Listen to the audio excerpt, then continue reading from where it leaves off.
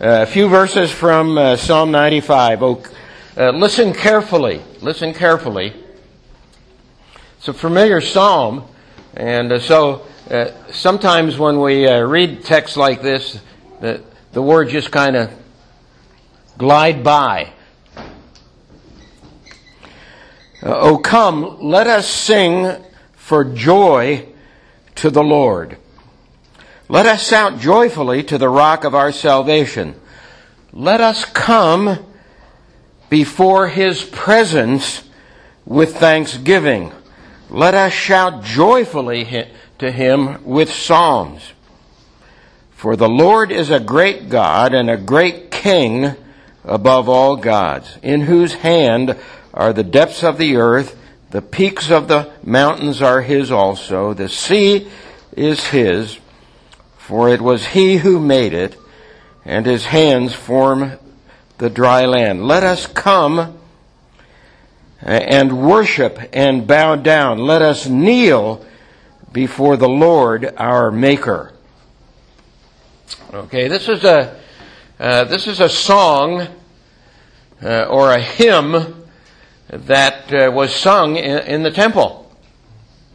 And you get the idea of this when the exhortation is, let us come before His presence with thanksgiving. And how the Old Testament people of God came before the presence of God was to go up to the temple, which was the special dwelling place of God, and there they would meet with Him. And of course, this is part of the genius of New Testament worship, that God calls us to meet with Him and to enter into His special and gracious presence. So with that, let's have a word of prayer. Lord, thank You for Your word. You're good and gracious to us all together. We thank You that in this You teach us, You guide us, and we thank You that in Your word is found everything that pertains to life and godliness. And we desire to live lives that are right and pleasing before You, and we desire to live godly lives. And so we pray, Father, that more and more You will conform us to that which is written in Your word. Bless us to this end, we pray, and as we are together this morning for a short time, we ask that You'll bless us to this end. Hear us, we pray, in the name of Jesus Christ the Lord. Amen. Okay, we began our lessons with the idea that God directs our worship, and the principle, which is, I'll grant this, the principle, which is an abstract principle, is that whatever is not commanded in Scripture with regard to worship, whatever is not commanded in worship is forbidden. And this comes out of the second commandment. If you look in the Catechism, what is forbidden in the second commandment? The second commandment forbiddeth the worshiping of God by idols or in any other way not commanded in His word. See, there it is. There's the principle. All right? So we started with that. And next I went to the idea that we can affirm this principle, and I think we do affirm this principle by the fact that worship is an entering into God's presence and an entering into heaven.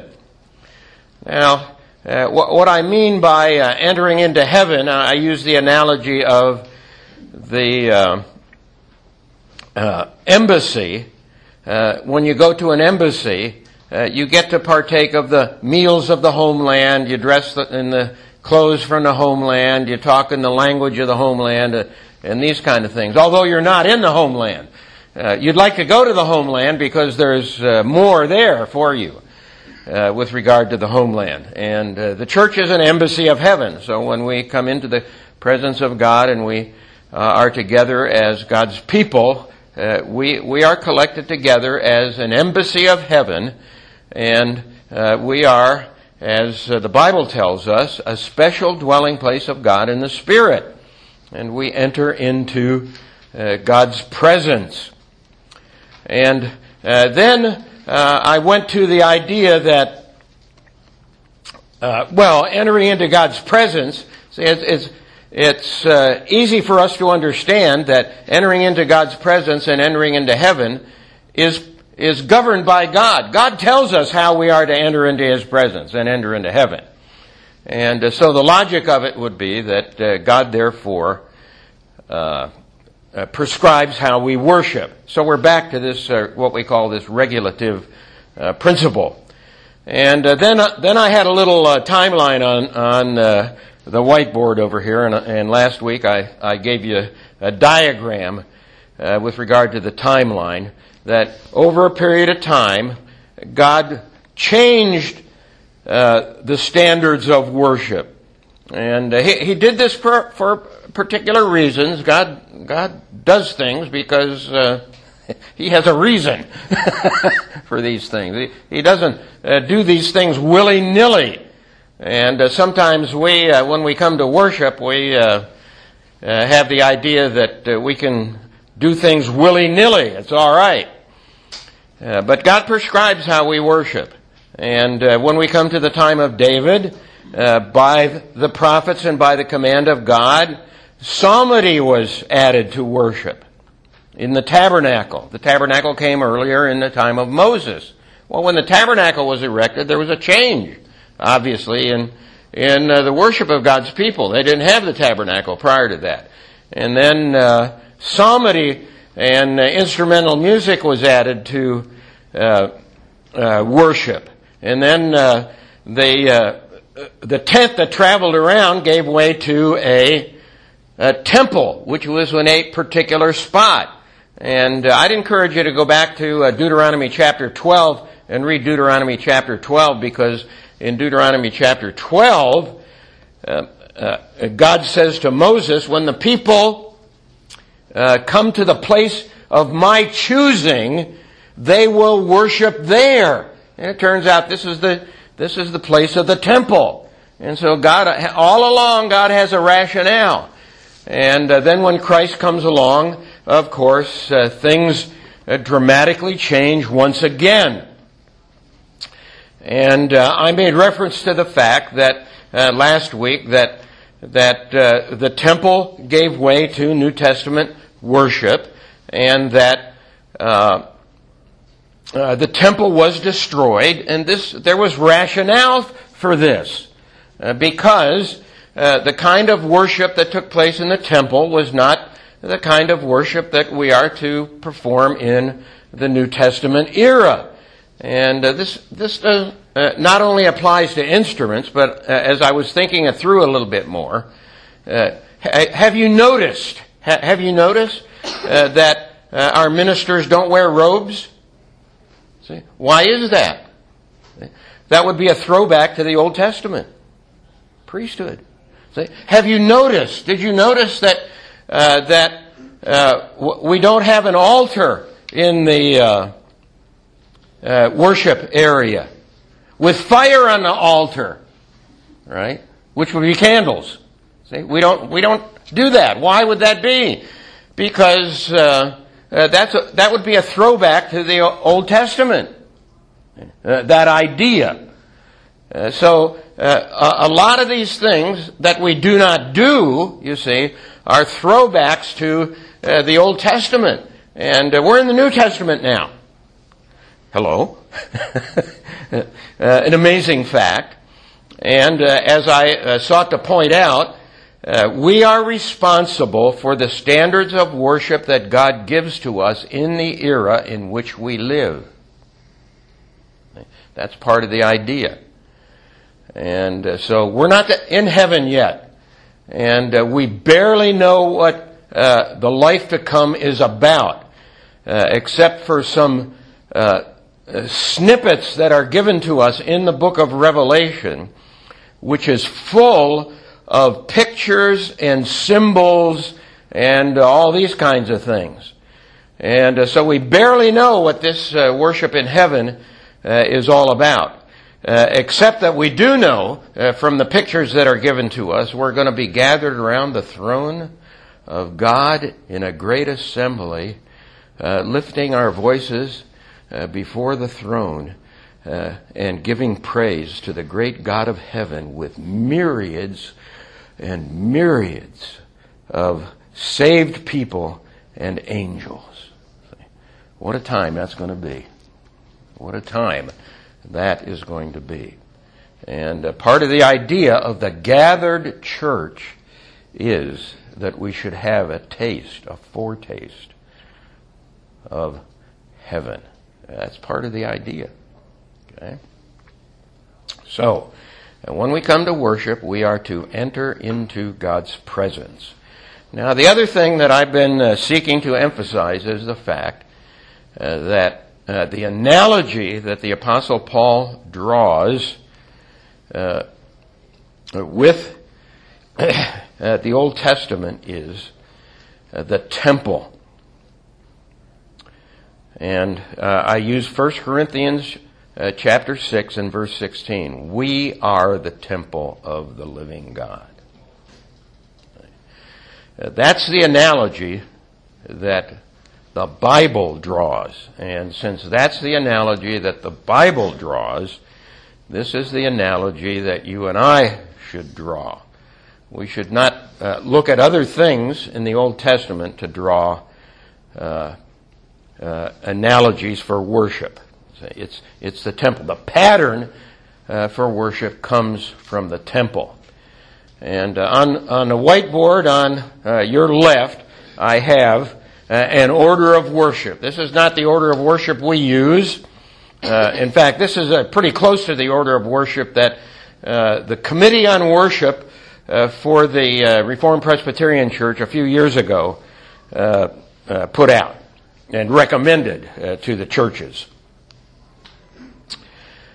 So I've given you an order of worship here. And at the end of class last week, I indicated that not only is the temple the pattern of worship, but when we think about the pattern of worship and entering into God's presence, the temple gives us hints as to how we enter into His presence.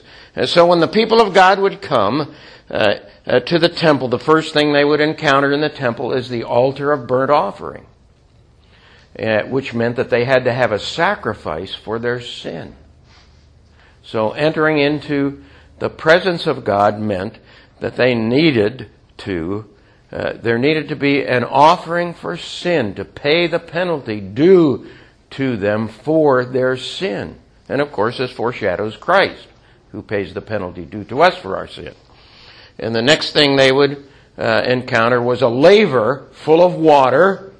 It was a bath, not that you get into, but from which water was taken for washing. And the next thing you would encounter was this washing, indicating that we not only had to have the penalty for our sins paid, but we needed to be cleansed internally. We needed to be washed, right? This would be the idea. Our consciences needed to be cleansed from dead works to serve the living God. And so then the priests would get to go into the holy place, which was next. And as we've said repeatedly, in the holy place, on the left was the candelabra, and on the right was a table of showbread, and right in front was the altar of incense. And this is where prayers were offered before God. And incense was put on the altar of incense, and the priest would go in morning and evening, trim the lamps, and on the Sabbath, the priest would go in and they would partake of the showbread, the table, and new loaves of showbread, 12 loaves of bread would be placed on the table, and they would offer incense, and the incense would rise, portraying the prayers of the people offered in conjunction with the priest. And you can think about Christ interceding for us with this picture. And then once a year, the high priest would go into the most holy place on the Day of Atonement. But you see, there's a logic to this is what I was seeking to say last week. There's a logic to our approach to God. It's not willy-nilly again. There is a logic to our approach to God. Now, it turns out that the bulk of these, it's kind of striking, the bulk of these elements of worship that we find in our order of worship, and not all churches don't have an order of worship that's the same, but the bulk of the elements of worship actually come from the temple rather than the synagogue. Okay? The synagogue was the teaching institution in the Old Testament. Now, turn with me, if you have your Bible there, turn with me to Leviticus chapter 23 and the first 3 verses.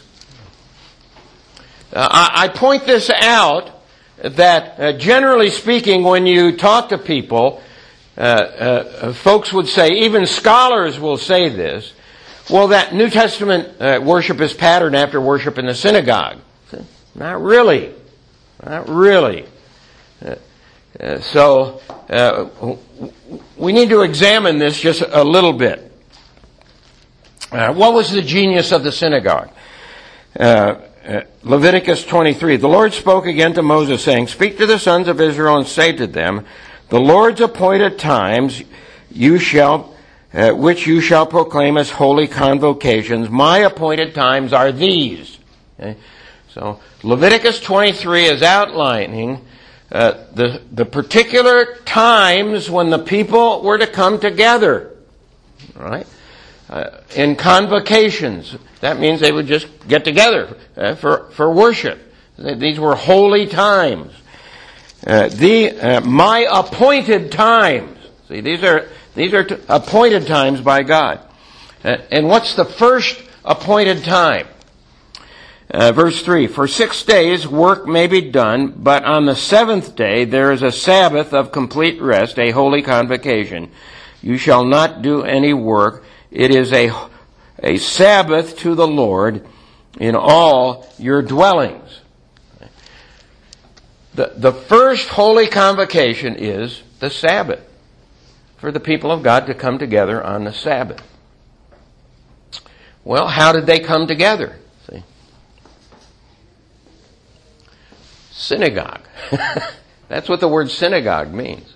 A gathering together. That's simply what it means. All right? That's the idea of the synagogue. Now, you know, I think most of you realize this is the case, that what happened to the Levites was they were sprinkled all around the land, right? They didn't have a parcel of land which was given to them. They were sprinkled all over the land. And what was their task? Their task was teaching. This was their task. And when Israel fell on hard times, part of the problem was that these Levites, who were teaching priests, didn't do their job. You can see this in 2 Chronicles 15:3. 2 Chronicles.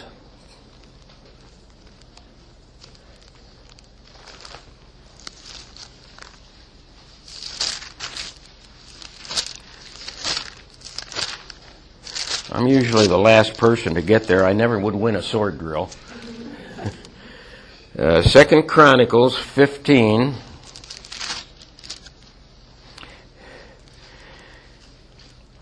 chapter 3, 15, verse 3. For many days Israel was without the true God,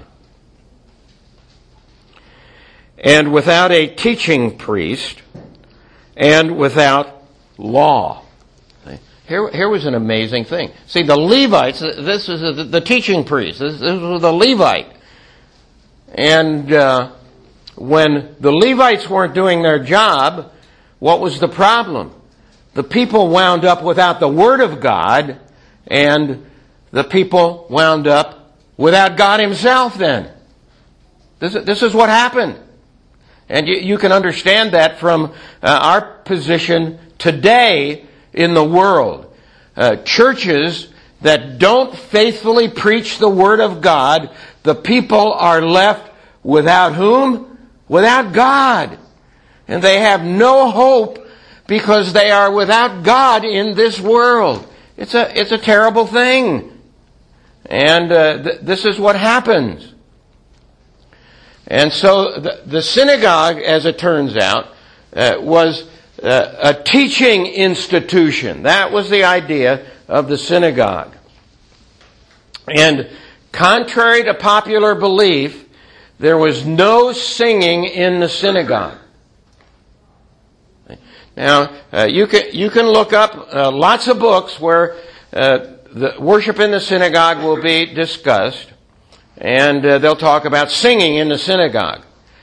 But historically, in actuality, there was no singing in the synagogue. And I'll go with Alfred Edersheim here, who was Jewish and understood the Jewish heritage. He's not the only one who says this, but Edersheim is very forthright. No singing in the synagogue. Okay? And so there was no singing and there were no instruments in the synagogue. The synagogue was a teaching institution. That was the genius of the synagogue. Some of you know the Old Testament professor at RPTS, C.J. Williams. And Professor Williams did his PhD work at an Orthodox Jewish university. Okay? And it's fascinating to talk to him about his experience there. And one of the things that he says, the Orthodox Jews are conservative Jews, all right? And one of the things that Professor Williams comes back from his experience at this Orthodox Jewish institution is that his professors would tell him, no instruments in the synagogue. No. Instruments are for the temple. See? It's very, very striking. See?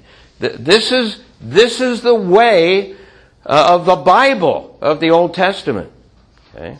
And this is what we should understand.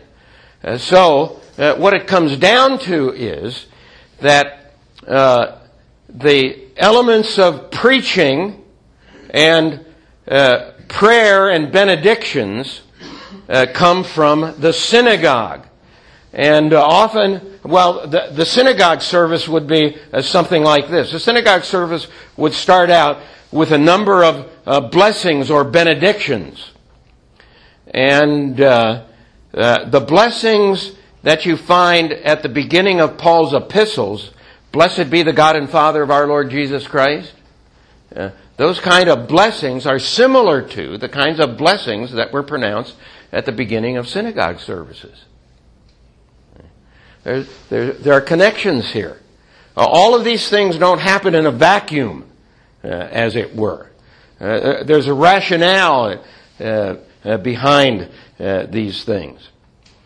And then there was reading of the scriptures in the synagogue. And then there were exhortations in the synagogue. Turn with me, if you would, to Acts chapter 13.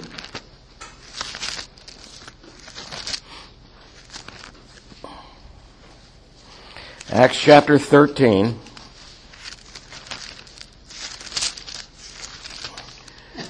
Paul's in the synagogue. Acts 13, 14 and 15. Well, let's start with verse 13. Acts 13:13. Now Paul and his companions put out to sea from Paphos, and they came to Perga in Pamphylia. But John left them and returned to Jerusalem. But going on from Perga, they arrived in Pisidia Antioch, and on the Sabbath day they went into the synagogue and sat down. So they come into the synagogue. All right? So what happens in the synagogue? After the reading of the law and the prophets, the synagogue officials sent to them, saying, "Brethren, if you have any word of exhortation for the people, say it." So the synagogue official looks out into the group of people that are there at the synagogue. Oh, I see that man. And what does he see? He sees the Apostle Paul garbed in a robe that indicates he's a rabbi. He's a teacher of the law. Well, we know this is the case. And he recognizes that this is the case. So he goes back and he says, do you have a word for the people? And so Paul takes that opportunity then to speak in the synagogue. All right? So this was the idea of the synagogue. It was the place of teaching. Now, let me show you another connection I think that's striking here. It's in Hebrews, the last chapter.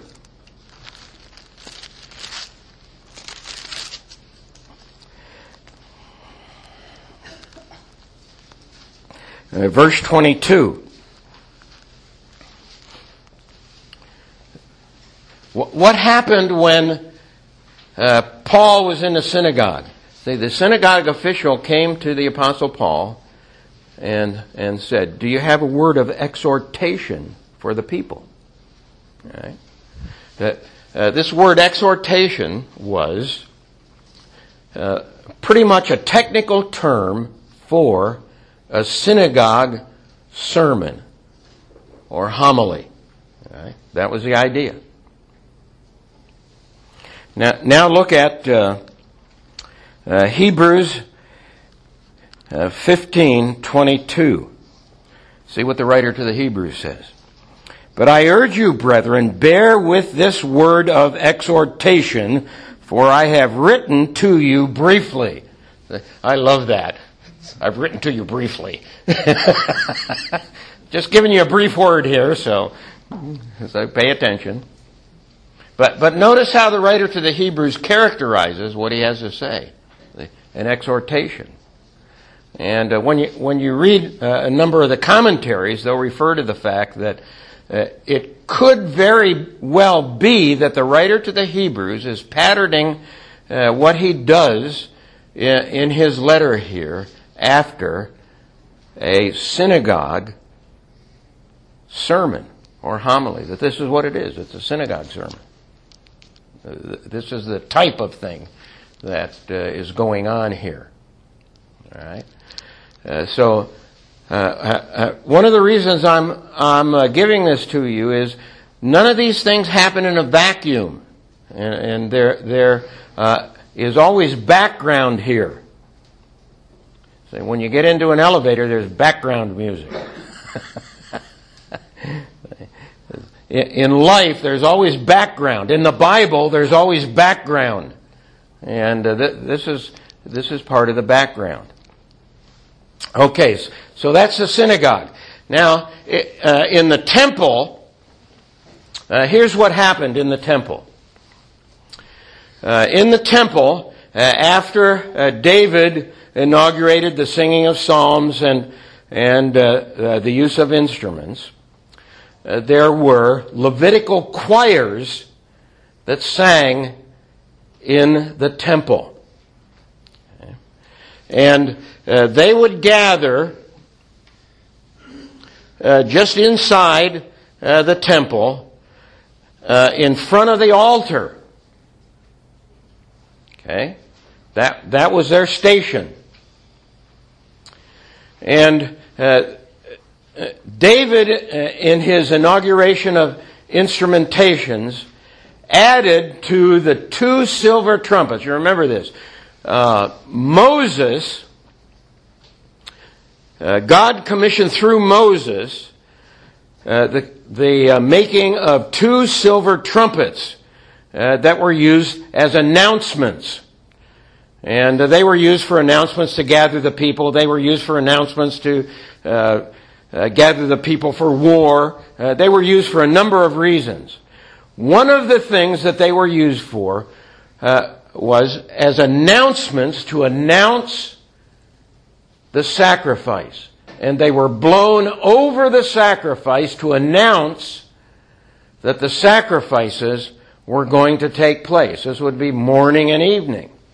And so the people would hear the trumpet sounds. Right? And they would know that the sacrifices were going to take place.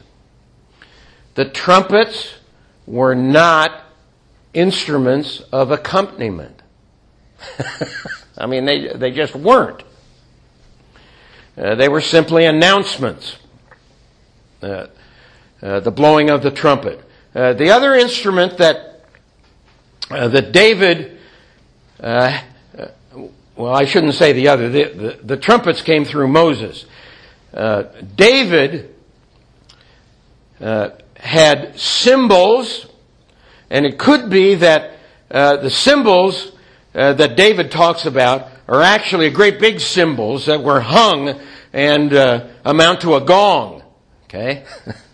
You can think of the Gong Show. Boom. This would be the idea.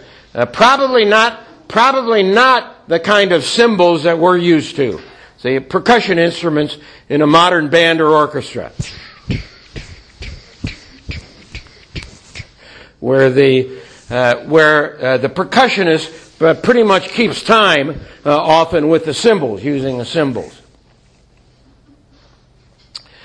The cymbals were utilized when the priest gave the signal. The cymbals were clashed, and the sacrifice was to begin. All right? And so the cymbals also were not instruments of accompaniment in the temple. They were heard, and the sacrifice would begin. So now we go back to the choir. The Levites also had harps. And these were not harps that David went out and bought on the market in Jerusalem. So he didn't go to the music store and just buy some harps. These were harps that the Scripture tells us were made by David, okay, especially for worship in the temple. This was the idea. And the harps now, when the cymbal was clashed, when the high priest gave the signal and the cymbal was clashed, and the sacrifice began, the Levitical choirs would begin to sing. So the Levitical choir sang with the sacrifice. That was the idea. The singing accompanied the sacrifice. And the harps now did accompany the singing. Okay? They were instruments of accompaniment. And when the sacrifice was over, the singing stopped and the harp stopped playing. So we can look at another text along this line, 2 Chronicles. This is This is 2 Chronicles 29.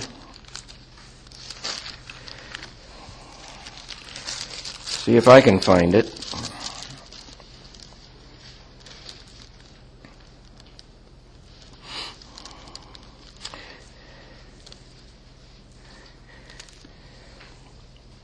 Let's see.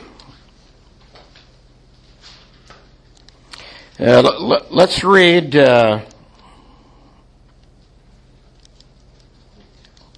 in Leviticus 29, verses 25 and following.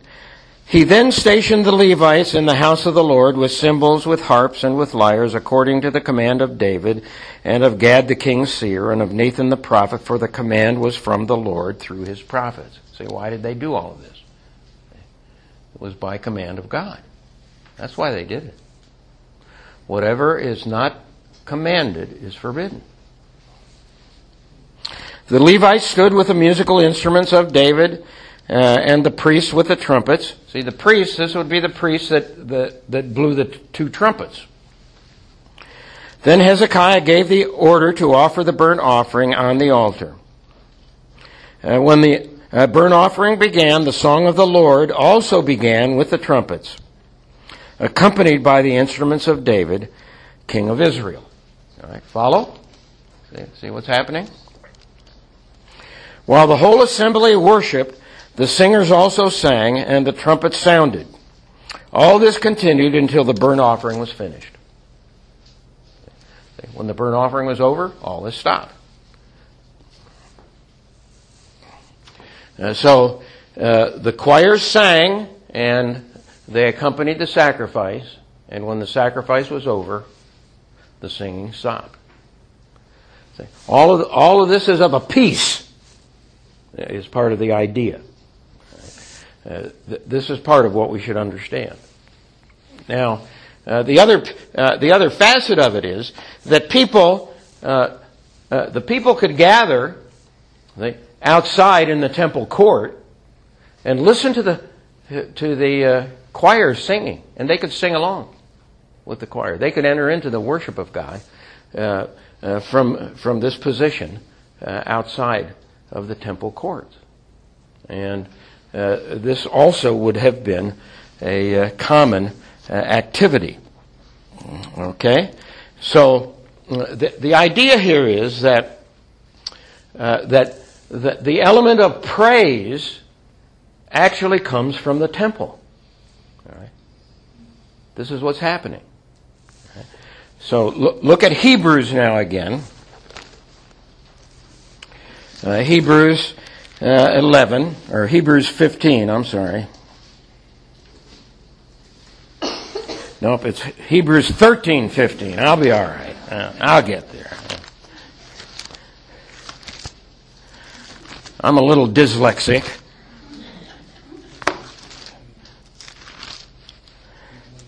And I'm slow. So, Hebrews 13:15, and we looked at this text last week. Through him, then, let us continually offer up a sacrifice of praise to God, that is, the fruit of lips that give thanks to his name. Now, I'm reading the New American Standard Version, and it's easy to misinterpret the language here. The words sacrifice of praise, through him then let us continually offer up a sacrifice of praise to God. That language, sacrifice of praise, actually does not refer to the praise of lips.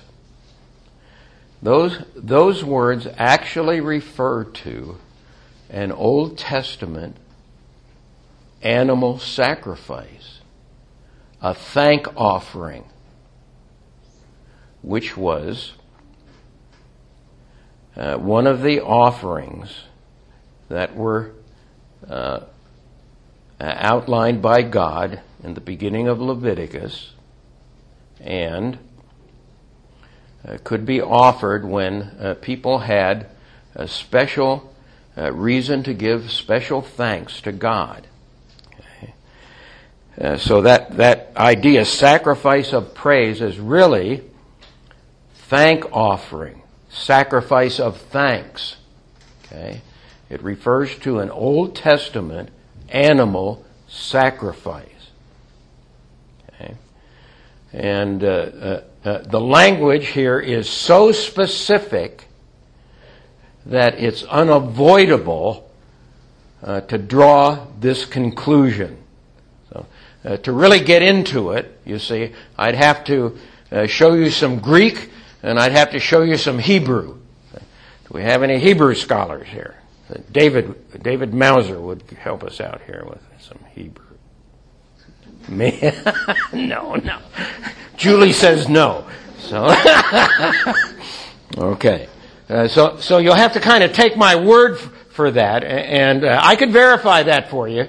It'd take a little bit to do that, because you have to look at the language specifically. But this is the idea.